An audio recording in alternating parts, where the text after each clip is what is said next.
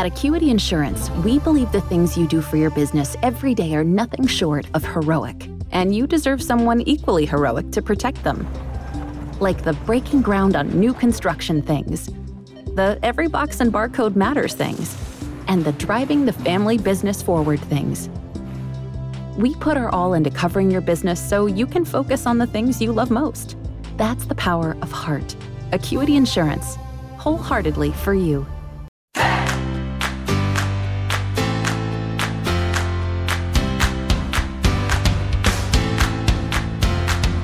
Hey, it's Dave Ebert, and welcome to the latest edition of the Gifts of Glory podcast. Really excited to have my friend on. This man is a writer, an author, a choreographer, a singer, a dancer, an actor, a husband, a father. Pretty much anything that a man can do on this side of eternity, this man does. And I'm talking about my good friend Ted Williams. We met a few years ago at an event called Caritas. And Caritas is a worship and arts conference for Christians who do all sorts of creative arts. And it was really great to get to see and get to know Ted at Caritas a few years ago. And since then, I've been performing with him in different productions, video shorts. And I'm just really proud to know him, really proud to have him on our podcast to talk about the different projects that he's involved with. But before we get into the podcast, I want to remind you about PureFest, which is what I'm involved with. That's one of my big projects. And with PureFest, what that is, it's a faith-based improv and sketch festival for improv and sketch teams and performers from all over the nation. We'll have people who are performing coming all the way from Knoxville, Tennessee, from the Atlanta, Georgia area, Chattanooga, Tennessee, here in the Chicagoland area, Michigan, Milwaukee, potentially Denver again. We're hoping that the group from Denver will be back. But right now, as we're getting the word out, we're hoping to partner with businesses. Whether you're locally here in Lockport in the Chicago area or you're a national company and you'd like to make a tax-deductible contribution to help PureFest go, we would love to speak with you, and we'd love to chat with you about how we can then promote you as we promote PureFest. Because events like this, they take money. You want to do posters and billboards and flyers. You want people to know that this event is happening. Because we've got the talent, we've got the amazing people coming from around the country, but we want the people in Chicago and around the world to know about PureFest and want to come out. So we're looking for business partners who are willing to make a tax-deductible contribution to making PureFest happen.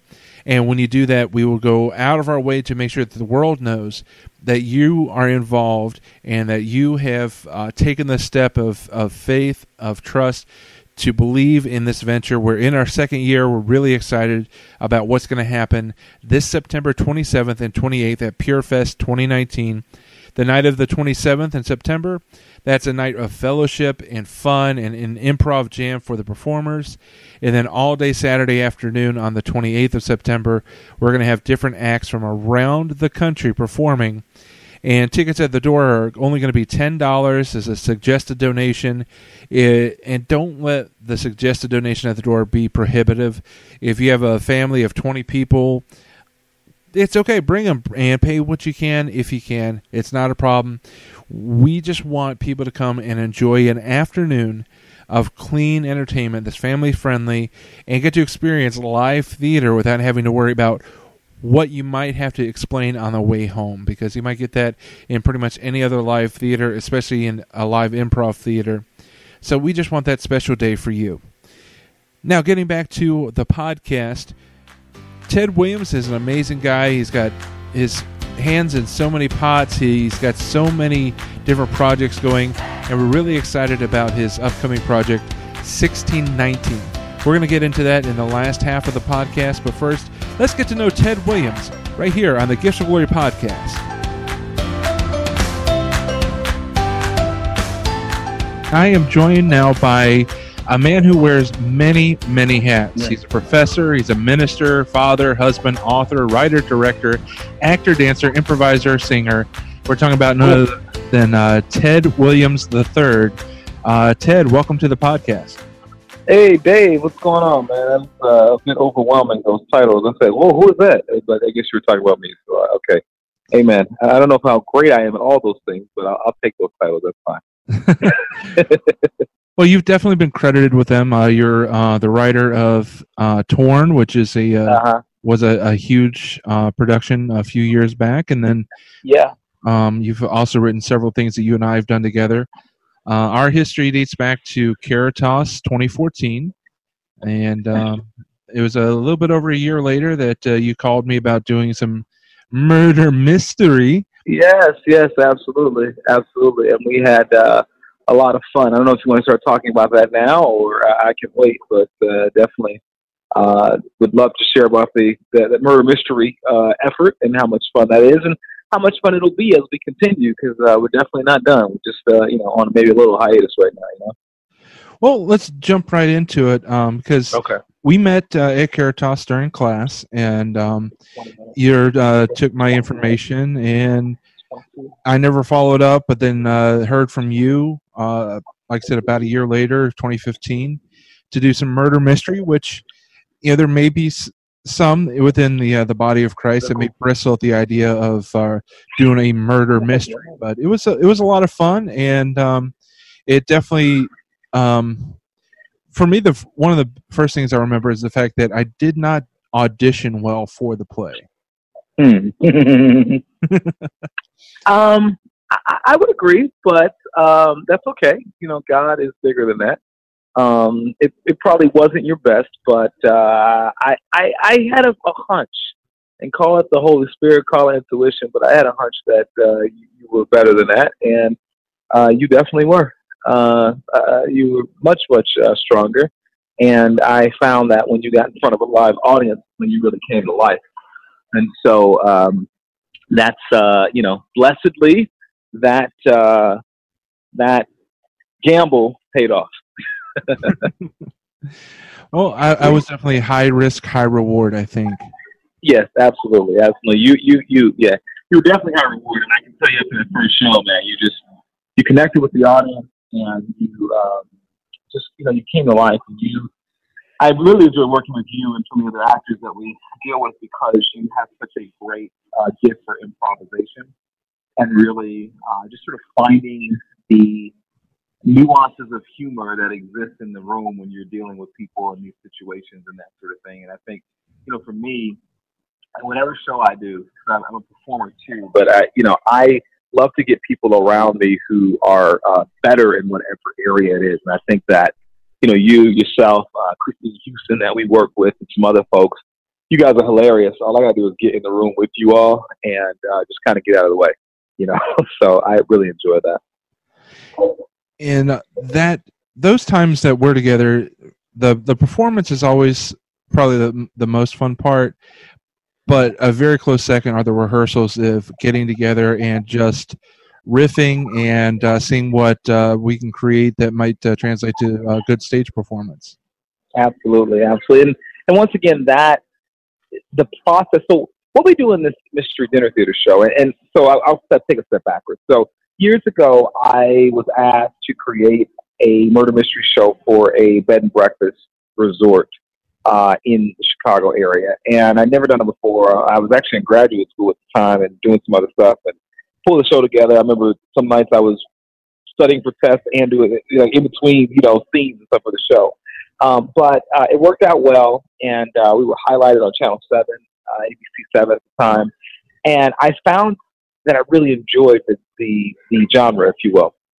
But what we do, I think, is maybe a little unique, that we start off with an outline of a production, but then we allow for, we purposely write in places and spaces where the improv can happen, so that we kind of know the beginning, we know the middle, and we know the end, but there's a lot of stuff that happens in between. And so for me, in that way, it's actually not even true improv, right? So it's not a true improv show. I've seen true improv shows. I know you do true improv with your organization.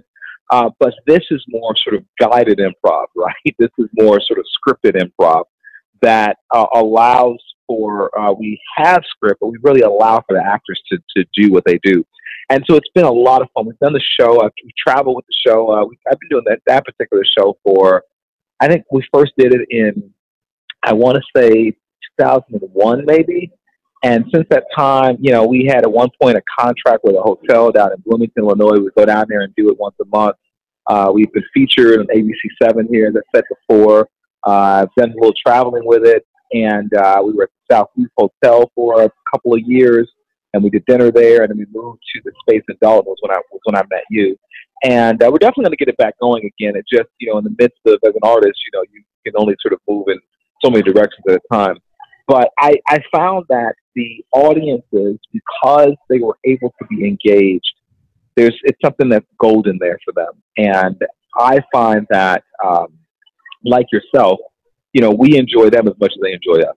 And to your point, the rehearsals are a blast, and we just, you're making magic together, and you're just hoping and praying that someone will think the silly stuff that we come up with in rehearsal is as funny for them.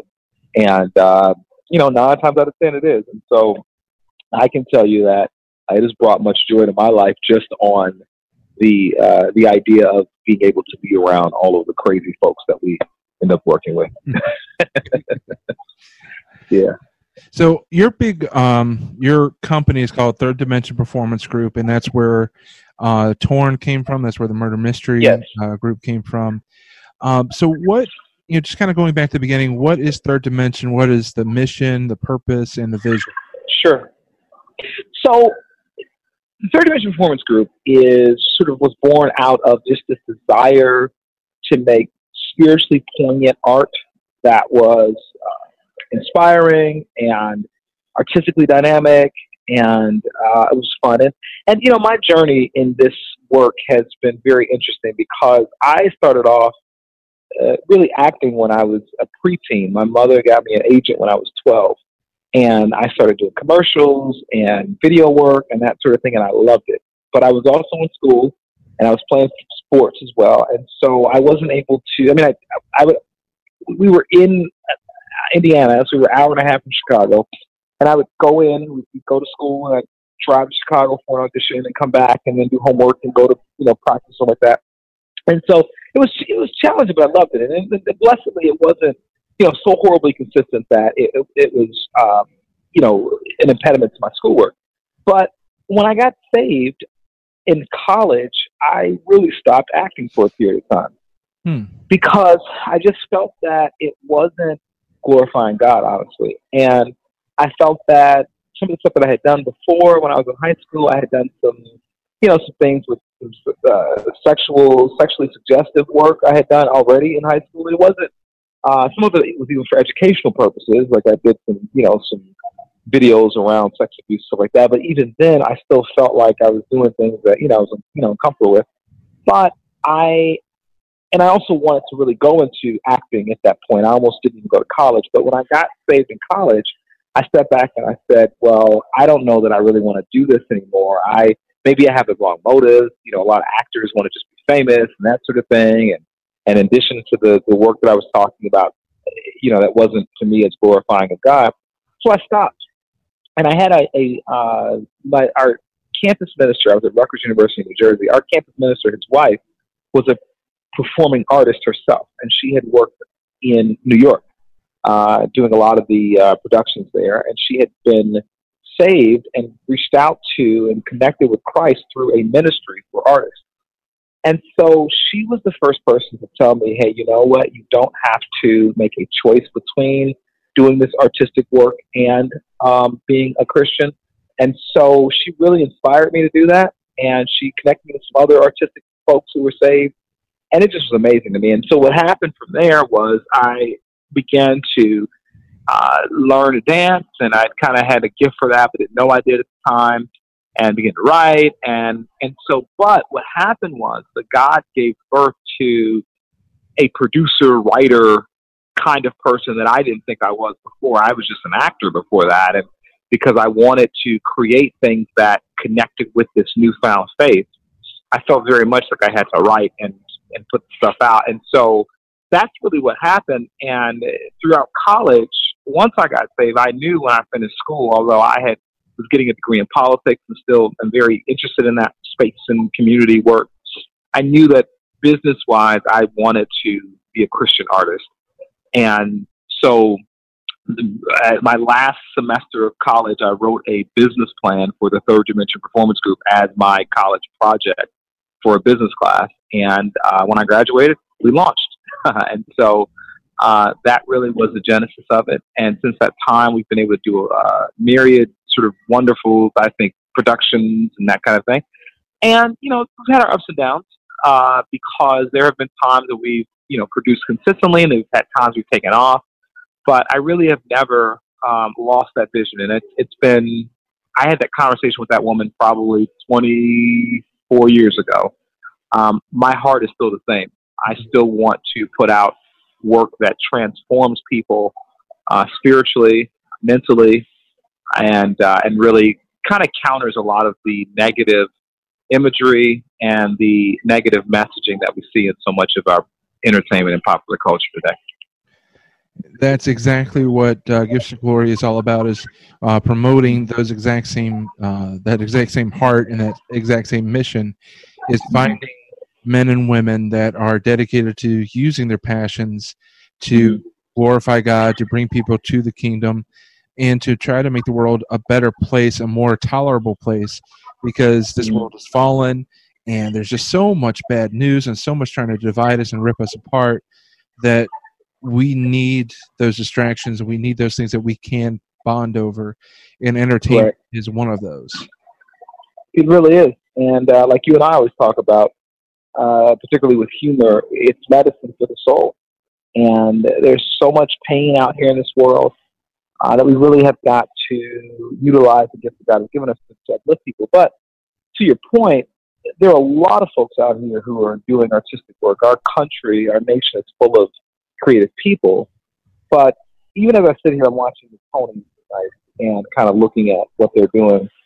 I find that so much of the work that's being done is not just being done to not being done to glorify God, but I don't really feel like it's being done to sort of do anything other than make some artistic statement. And I feel that if you're going to have people come sit and you have their attention for an hour and a half in a production, or an hour and a half in a film, or even 5 minutes in a short film, do something with them. You know, inspire them, educate them, inform them, enlighten them, make them think, do something. And I think, and there definitely is work out there like that, but I do find that too much of our work is, there's a Hebrew word called avon, actually, that I've been looking at when I was doing some study about just the purpose of life and godliness. And this word literally means vanity or nothingness. And I remember being stuck, that word hit me. And I remember thinking, I don't want to live a life like that. I don't want to produce work like that. I don't want to be engaged in things like that. You know, sort of the vanity nothingness. It's like, man, that was funny, but did it do anything for me other than make me laugh? Or, you know, and you and I both know we can watch, you know, all of the various streaming services that exist. There are thousands of films out there to watch, and you can entertain yourself to death in this country. But how much of it does anything for us other than, you know, we blew up some things and we showed some things? I think that because art is so powerful, we have a responsibility as artists to move people towards being better human beings. And there's no better way to be a better human being than to follow the best human being that ever lived, which is our Lord and Savior. Exactly. And there is always room for the nothing, the mindless entertainment just as a distraction. But to your point, it's so important, especially as men and women of God, to have a purpose and not just have idle productions out there where where the audience takes nothing from it. Because what have you really done? Because if they come to a show and they sit for the hour and a half or the hour and they walk out exactly the same, then what have you truly done? It's so important to give them something to carry away, and so that they'd either feel better or they would be better.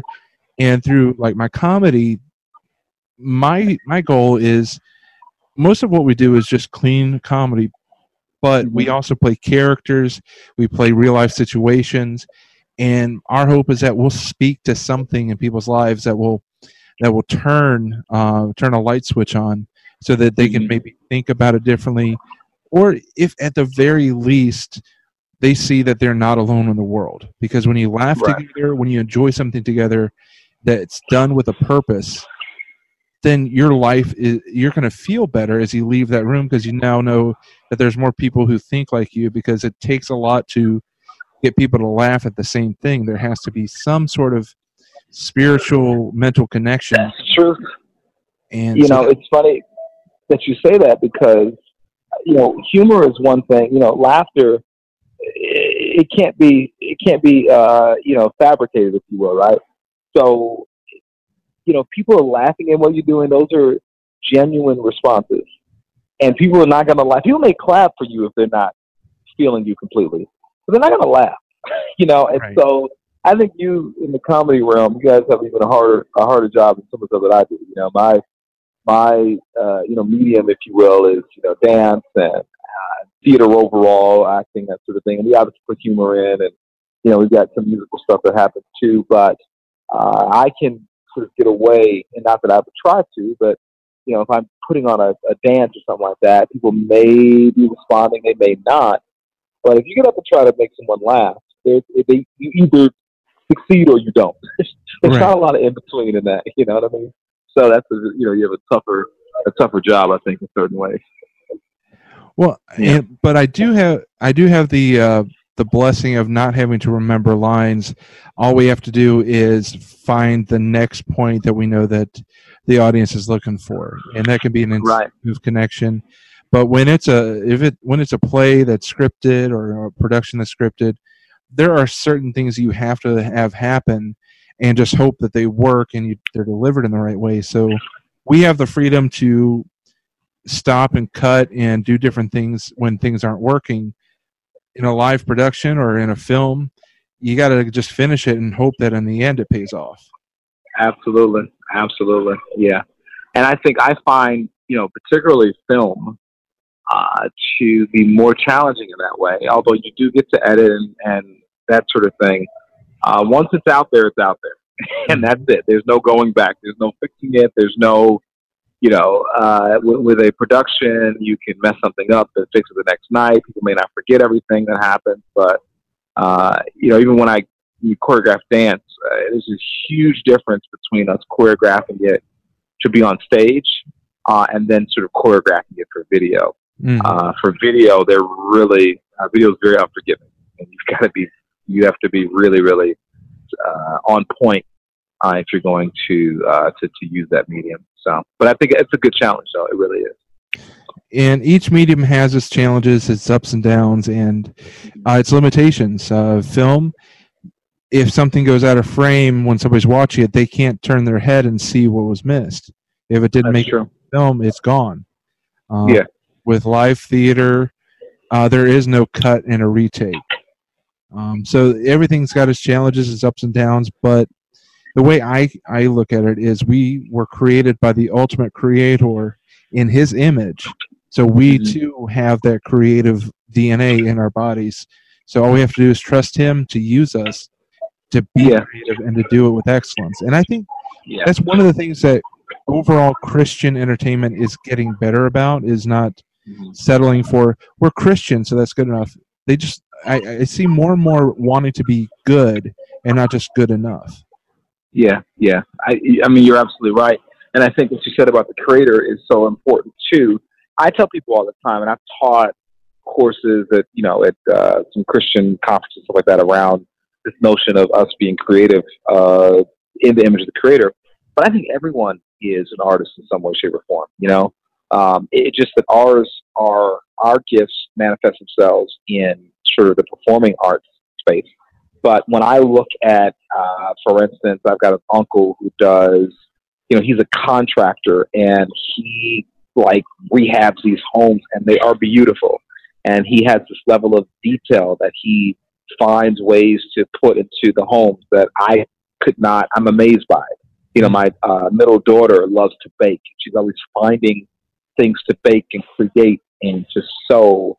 I know people that draw. I know people that love to decorate their homes. I know people that love to decorate themselves. Okay. And they're really, really fashion. They're fashion conscious, fashionistas. those are all gifts to me, and so I don't ever negate anyone's artistic gifts. And I think that, there's a quote by Pablo Picasso that says that every child is an artist. The key is to help them to stay an artist when they grow up. And that, to me, is really something that I want people to understand, because, this is not this elite gift that only a few people are able to have and exercise. People are creative in a multitude of ways, whether they write or whether they help do hair or makeup or whatever it is. There are a lot of creative people out there. Our creativity just gets seen in different ways. But I think, once again, being made in the image of God, we all have creativity inside of us. Absolutely. I couldn't agree more. And I always tell people that when they ask me how does Christianity or faith work with improv, I say, well, we serve the ultimate improviser. Who else walked into a blank stage and just spoke in a universe in existence? Wow. Yeah, that's a very good point. That's an excellent point. It's a very, very good point. So, no, I mean, it's great. I'm enjoying this conversation because it just reminds me of what a cool opportunity we have, what an important task and role that we have. And, I will tell you as well, when it comes to like churches, for instance, I am amazed at how many churches ignore the performing arts, visual arts, given that the culture is so connected to that space. And I'm not suggesting that all churches have to become entertainment centers, because that's not necessarily the case. But I do think that when you're living in this visually stimulated age where, it's hard for us to concentrate for 2 minutes because we've got 30 apps on our phone and we can watch, all these various things. I think we've really got to take advantage of that more within the Christian community. We have the best message out there. We have to use the tools that exist, I think, in a greater way. And to your point, some are doing it, but I think we still have a very, very long way to go. We truly do. And one of the things I think a lot of churches neglect to understand is most people who are like you and me, who are artists, who are creative, in a sense, we're storytellers. And look at how Jesus taught most of the New Testament. They were by stories, the parables. Yeah. And if Jesus taught through stories, then why can't we harness the power of storytellers within the body of Christ to retell those stories in a way that preaches to the new generations? And I think, to your point, not every church needs to be an entertainment center. Not every church needs to have a drama team. But pastors and leaders, deacons, whoever, when you know that you have somebody with that skill set in your body, find a way to encourage them, connect them with people that you know outside your physical church, and you don't be fearful of, well, if I send them to the Baptist church across the street, they're going to leave ours. They will appreciate the support that chances are they're not going to leave your church, but they'll also no longer feel like that orphan artist that is harnessing this gift but doesn't know how to use it. Right. Yeah, that's an excellent point. And so, we keep on going and we keep producing. And I hope that, and I hope that one day all of the work that we're doing I'm creating a body of work, I believe, that will hopefully edify someone. And I have found that, some church spaces appreciate it, but others don't, and that's fine. But it doesn't stop what we're called to do. And so our gifts and callings are not dependent on the approval of sort of one leader or that sort of thing. And that's okay. It really, really is. And you just have to sort of keep on going and push, and God will open the doors that need to be open for the work that you have to do. Yeah, absolutely. Now, I want to backtrack a couple of years. You had mentioned during the opening segment there about how it sounded like your salvation story happened during your years in college. So, if you don't mind, share a little bit about how you came to your own relationship with Christ during college, when that's a time when many people stray from the Word and stray from the Lord, but you actually found the Lord during that time. Yeah. So I grew up partially in church, I would say, not fully. I mean, probably we were beyond the Christian and Easter, the Christmas and Easter Christians, but probably were in church maybe twice a month, once or twice a month. And we weren't really officially a part of any church. We would go to different churches and that sort of thing.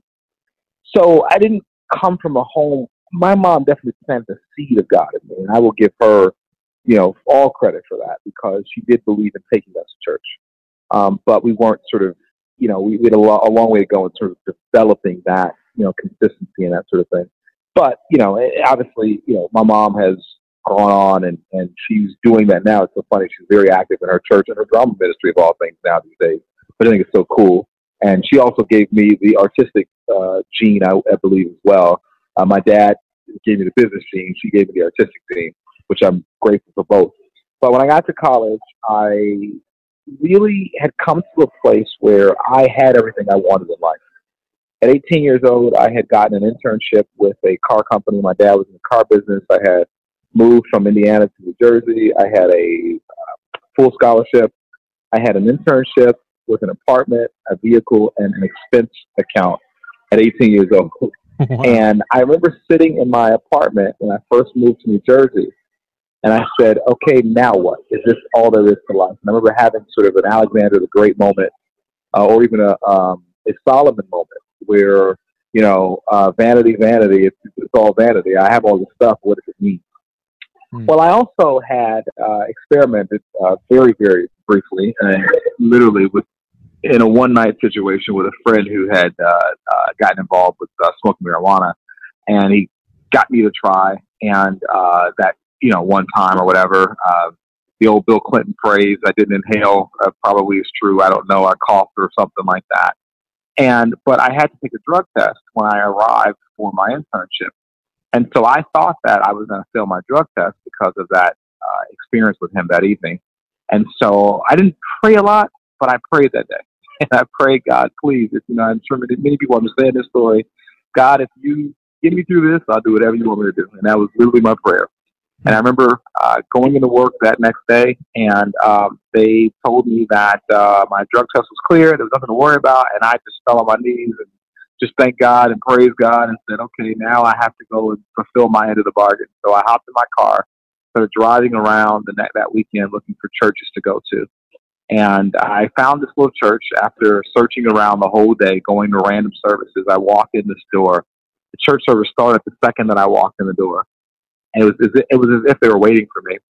And I felt like the minister was speaking directly to me that day. And he was talking about trying to change the things that we couldn't change and wanting to be great, and how all roads led back to Jesus, that Jesus had the ability to help us to become who we were trying to become, that we that there was no greatness in this life, in this earth, outside of him.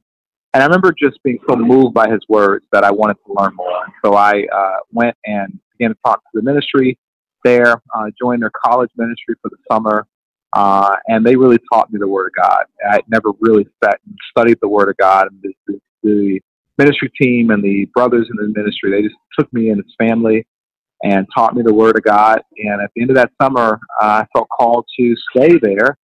And they offered me a position at that point in college ministry as a student/intern.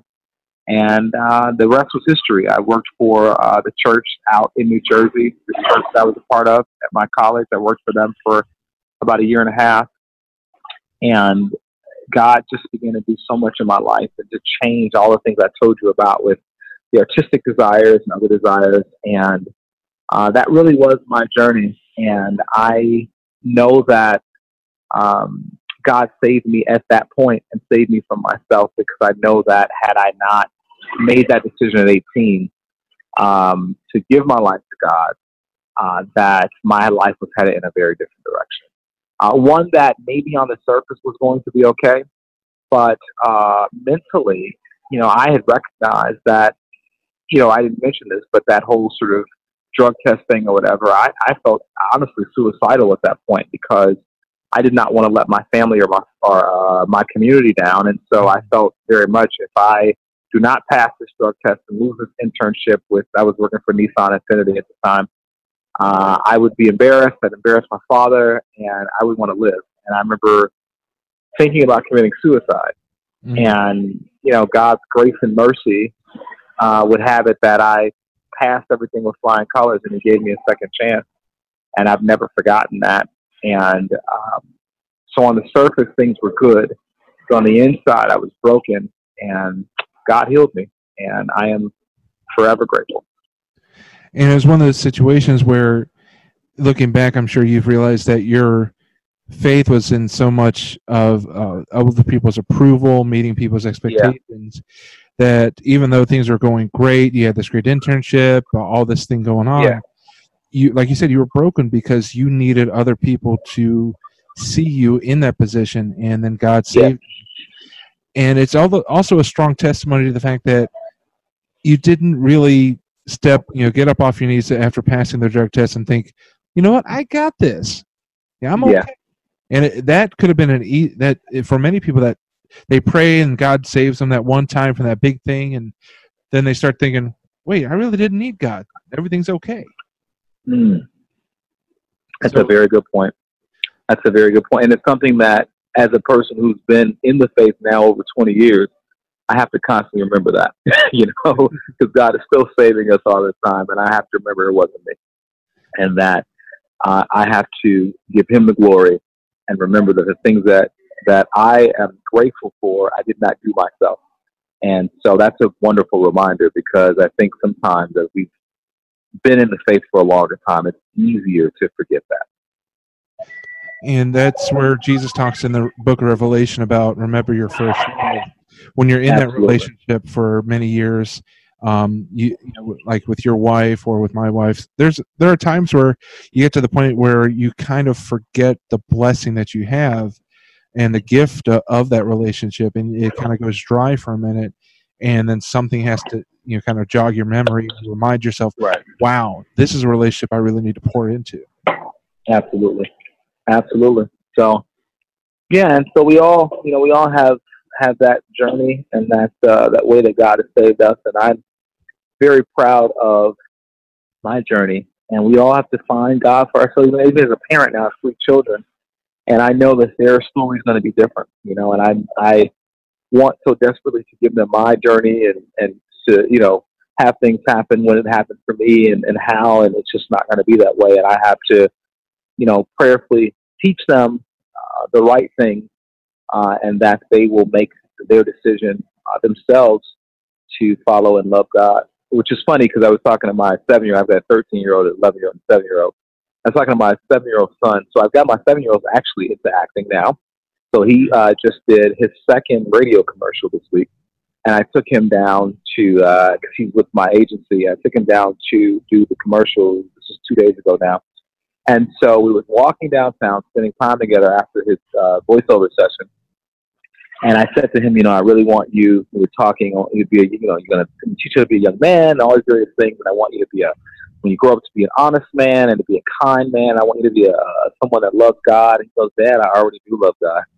And I go, wow. I said, wow, and that was so powerful to me, because I know that's what I would have said that at 7 years old, And so I just am blessed, and I don't know what his life journey will be with God, but man, I tell you, that is the greatest thing I could have heard come out of that child's mouth at his age. It's the thing I want for him more than anything. And yes, I want him to be healthy and to be prosperous in a variety of different ways, but I want him to love God first and foremost, because God will take care of all that other stuff for him. Exactly.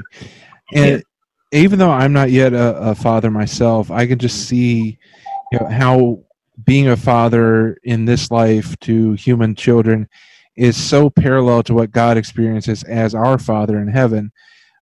Just that you want so many great things for your children, but there's still that thing of they have the free will. And you can't force them to love God, just like God can't force us to love Him. He can give us everything and show us everything, but it's up to us to make that decision. Yep, absolutely. And so, and that's that. And that, we talk about art. That makes for great art. Now, it's funny because, and I'll say this here, I know we're on the air, but, you and I have a very humorous relationship. And so as we're talking, I got 4 or 5 jokes that I probably would put a slide in there on you. And I said, well, this is the straight man tonight, so let me not. But I had picked up on a few. I just want you to know they're there, and I was being the mature one and did not take advantage of some of the opportunities. And I'm sure that you probably have had yours as well. And so maybe another time we'll go at it in that way, because when we get together, particularly as you're talking about our rehearsals and stuff like that, we don't miss an opportunity for a good joke, a good one-liner, which I really enjoy. And sometimes it's one of those things. It's like the Spider-Man line: with great power comes great responsibility, and you have to know when to use that power. Absolutely.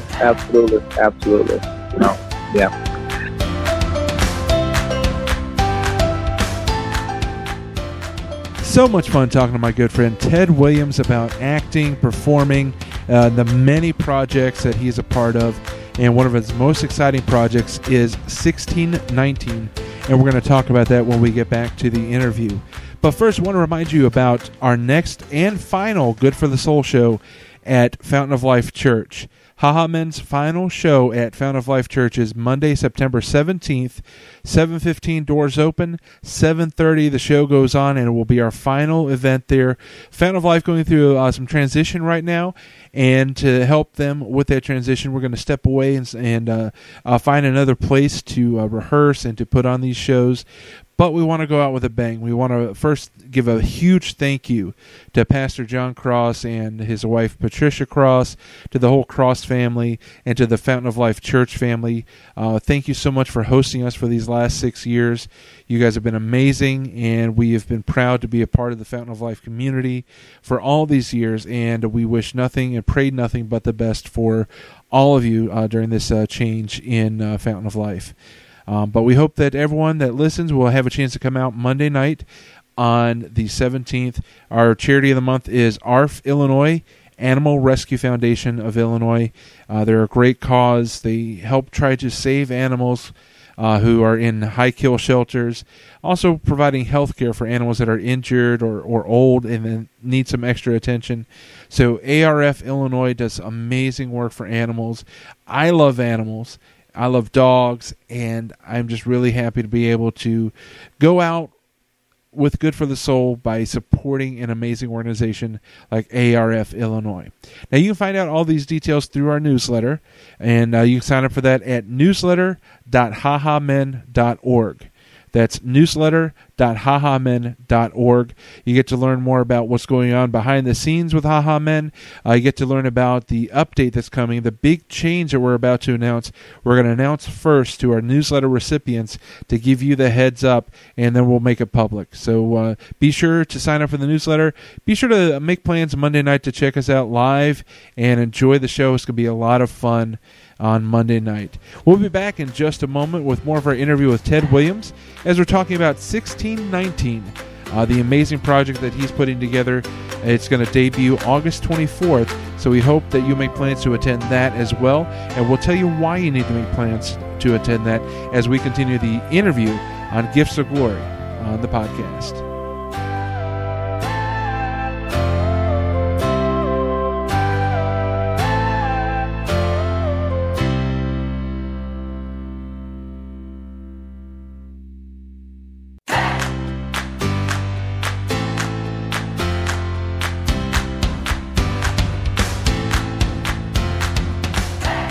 So I'm excited about this new project that's coming up. I know that you mentioned that you wanted to speak about that. I was going to segue right into that. 1619. Oh, cool. Yes. So I won a grant from the Illinois Arts Council a few months ago to create a production to commemorate the 400-year anniversary of the first African slaves arriving in Jamestown, Virginia. And so I really began to write months ago, and I'm still working through some things, although our production is coming up very shortly here. So I'm still in the rewriting process. And I've given myself about another week or two to do that. But we are creating an artistic experience to celebrate this journey. And it's a really different kind of show for me, having written Torn and written, which is my personal testimony on stage, by the way, through a musical, which was The Journey of Torn. And the Mystery Dinner Theater show and some short films. And, I've done a lot of sort of skits, right, and short plays and that kind of thing. But this was very different because this was a little more, somewhat controversial, I guess, because of the topic and sort of, issues that we'll deal with. But I also think that it's so much bigger than me, and that's what I'm very excited about with this production. I recognize, even from the response that I've gotten so far, that there are a lot of people that want to celebrate, commemorate, and, sort of be moved by this story, which is really the story of the African American community is really a story of faith and of God's provision, even when it didn't look like it. And I would probably liken it to the journey of the Israelites, where God had them in a period of slavery and challenges, and yet they came out on the other side in a dynamic, powerful way. I think I wrote a book called The Way Out: Christianity, Politics, and the Future of the African American Community. I wrote this a few years ago, and I liken that journey to really the story of Joseph most directly. And so I want to tell that story, and I want to show once again how in all of my pieces, whether they are overtly Christian or whether they are not, my message of faith is always there. And so even in this show, although this is not sort of a quote-unquote Christian show, please understand that the message of God's provision and the faith that was built in this marginalized population, this African-American community, the last part of this production is all about that faith story and how, without our faith, where will we be? And how God has allowed suffering for people. It's interesting because Jesus says how hard it'll be for the rich to enter the kingdom of heaven. It's easier for a rich man to go through the eye of for camel to go through the eye of a needle than for a rich man to enter the kingdom. And I think that when people are broken and when they are challenged, they seek God more. And I think that has been the story of the African American community in this country. And I think, unfortunately, like most of America, recently, I think that there have been trends away from that faith, but I am one that believes that we can help retain it through the arts and through media and that sort of thing. And that's really what I want to tell this story, in addition to really searching through this narrative of what it means to be an American for the last 400 years. And so this is this going to be a film production or a stage production?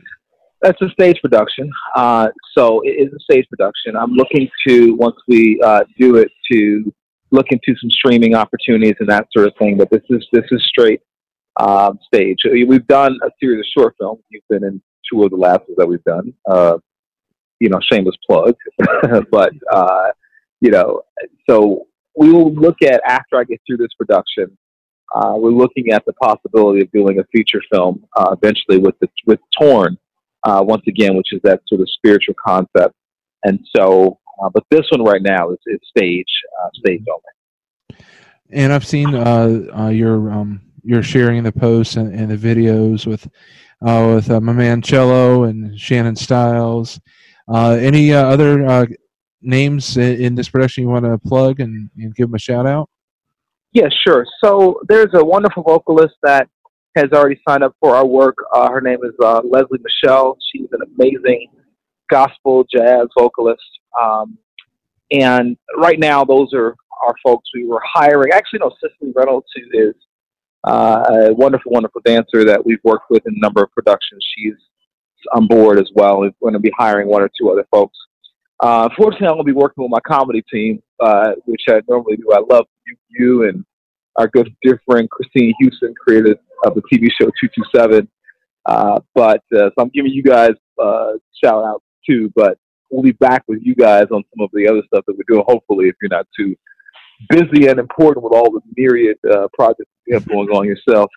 But yeah, so those are the folks, and really just wanting to create a visually stunning experience for people, and that really is something that I'm very excited about. We've got tributes to Dr. King and Booker T. Washington and Frederick Douglass and a number of other folks like that in the production to really help us to kind of tell these stories and to inspire people along the way. And what would your biggest hope be that there would be a takeaway for the audience that night?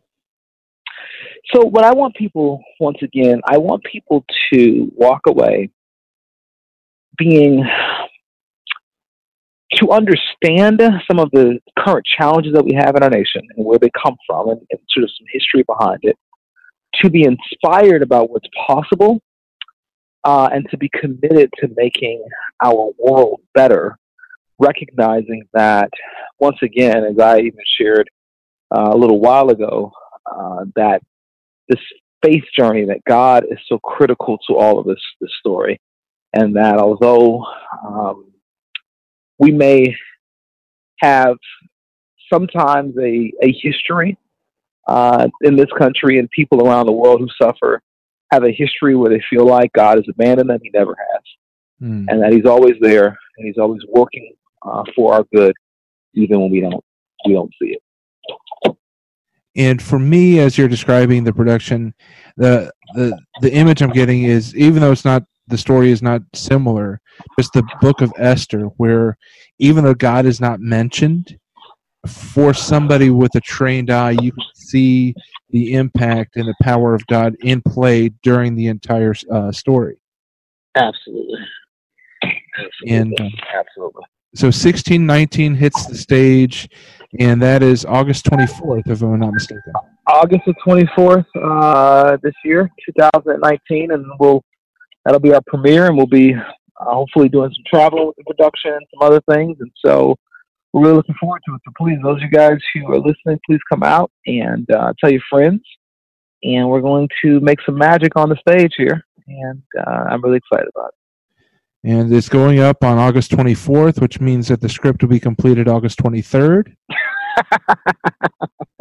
Let's hope not. You pray that the script is done tomorrow, So we're almost there. Where is this going to be at? I know it's going to be in Chicago. What college was that? Yeah. It's going to be at Kennedy King College. There's a brand new 300-seat theater at Kennedy King College. It's amazing. We've used also the Venom Theater, which is on the north side of the city, for Productions Torn. So we'll probably go back to the Venom for our second run, which will be in late September, early October. But we're premiering it at the college because I think it's very important. I'm doing some work. I work at the college, and we've got a following there that I think is going to really benefit from this production. So we're excited to launch there and then go from there. We've got some potential engagements in Virginia and some other places. So we're very excited. And like I said, come on out and check us out. And there's a really great tie-in because August 24th, 4 days before the anniversary of Martin Luther King's I Have a Dream speech. Oh, wow. Okay, here. That's, yes. Yeah. Which is the 28th of August? Mm-hmm. Oh, wonderful. Yes, yes. And that's actually, so here's the other piece. The actual anniversary of the first 20 slaves coming to Jamestown, Virginia is August 20th, so it's 4 days before. That's very interesting. So 4 days before the actual anniversary, we do the play, and 4 days after Dr. King's anniversary. Thank you for that. I didn't think about that. So it's a powerful, powerful time. I think it's divine in that way. It's divine. So I'm that's exciting. And for more information, they can visit your website, tedwilliamsii.com. Or Ted Williams II, or also known as Ted Williams III, Mr. Ebert. So, but thank you so much. This has been fantastic. Thank you. I mean, this is great. I appreciate it very much. And we'll also have the link in the show notes so anybody listening can come back to it and find the link to the website, also the link to Third Dimension Performance Group. Yep. The Third Dimension. And don't forget about Torn. You know, Torn is still alive. That is my heart and soul, my baby there. And we still do we're going to be doing a Torn sort of Easter production next year, and so we're always available to come and do some pieces for church services and that sort of thing, which I think is really cool. We come and supplement, sermons and that kind of thing. So Torn, really, I probably have alluded to this multiple times, but didn't express it, but it really is the journey of how we make decisions to follow light over darkness in our lives, and how we all are torn in some way, shape, or form, but God, He sustains us. And as long as we keep our eyes on Him, we will be all right. Amen. Now, Ted, one of the things I do on my show, which I know that you're a faithful listener to, we do the interrogation. I shoot off 7 quick questions and answer straight from the hip and see what happens. Try to be light and also get some serious questions in there as well. Okay. So, all right. First question: your biggest fear when you're on stage?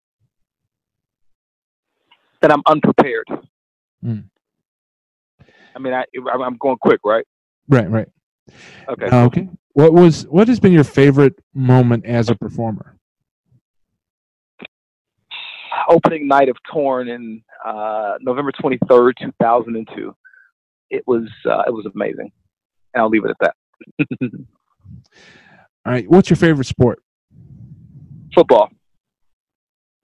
Favorite team? The Chicago Bears, of course, man. Come on, that's insulting to ask me that question. Well, I better be a Bear. I thought you may be going, the Scarlet Knights. I didn't know if you still. Yeah, it could be Scarlet Knights. No, I'm a Bears fan. All right. Now, question 5: what is your biggest regret as far as your performance career? I think I probably should have pushed Torn more consistently in some of the early years. We toured for a while, and then I began to do some other work and had some artistic insecurities that probably prevented me from pushing further and faster when we had some opportunities to do so. And I think that that was probably a mistake. But there's a Chinese proverb that says that the best time to plant a tree is 30 years ago, and the second best time is today. And so all I can do is deal in the present and not the past. I was actually surprised that you didn't reference losing the dreads. I thought that might have been your biggest. Actually, no. I'm actually very, very pleased with my new look. I did have dreadlocks for a while, but I was a season for that, and it's over. If you could put it on at any theater, anywhere in the world, where would you most like to put Torn on? It's funny you say that. I'm actually applying to do something. I won't talk too much about it, but I'm applying for an opportunity to do it in Asia right now, so that would be pretty cool. But I can tell you, it's funny because, Torn is my first kid majorly, and now 16-19 is the second kid, so I would be happy to do either of them anywhere that people would come and want to support it and be excited and to learn from it. So, but big stages are fun. I'll be frank with you. I performed on some big stages. We've done stuff at the Erie Crown and Chicago Theater and that kind of thing. But I can tell you, I enjoy the little small dinner theater spot that we use too, the intimacy of it. So I don't really care where we go. I just enjoy connecting with audiences. All right, and final question. Outside of anything that you've written, what production would you most like to be a part of, either behind the scenes or on stage? Wow, that's a great question. My 2 favorite Broadway shows are Smokey Joe's Cafe and Bring in the Noise, Bring in the Funk. Both were pretty amazing. I saw them in college. They were kind of life-changing shows for me at that point. I'm a big Michael and Janet Jackson fan, so if I could just be if I could hold up a light at a Michael Jackson or Janet Jackson show, I think I'd be thrilled, So you're saying that would be a real thriller for you? Bingo, it would be. Thank you.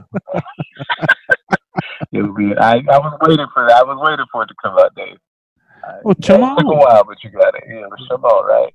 You beat it, Dave. How about that? You just beat it, okay? So. All right. Well, Ted Williams III, 1619, coming August 24th. You'll find the details at tedwilliamsthird.com. And the third is spelled III for those curious. Yep.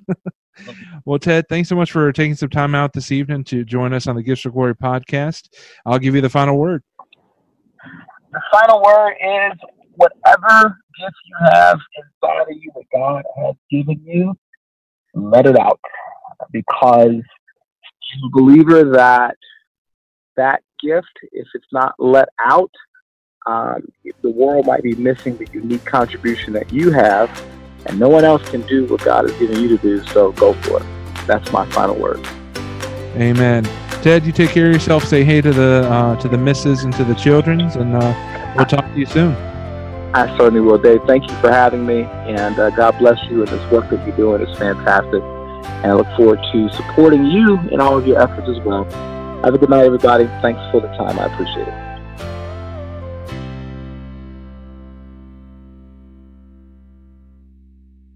It's a great time to get a great deal on a new car when you get approved for an auto loan from PenFed. Our Powered by True Car rates are as low as 1.39% APR on new vehicles. Finance for a longer term to lower your monthly bill. Plus, take up to 60 days to schedule your first payment. Join PenFed and together we'll keep you moving forward. Anyone can apply. Visit penfed.org/auto or call 1-800-247-5626. To receive any advertised product, you must become a member of PenFed, insured by NCUA. Me, but also you. The Pharaoh fast forwards his favorite foreign film, Powder Donut. Okay, what's my line? The only line I see here on the script is get options based on your budget with the Name Your Price tool from Progressive. Oh man, that's a tongue twister, huh? I'm sorry, I'm gonna need a few more minutes. Bulbous Walrus, the Bulbous Walrus. The Name Your Price tool, only from Progressive. The owl ran afoul of the comatose coxswain. Progressive Casualty Insurance Company and affiliates. Price and coverage match limited by state law.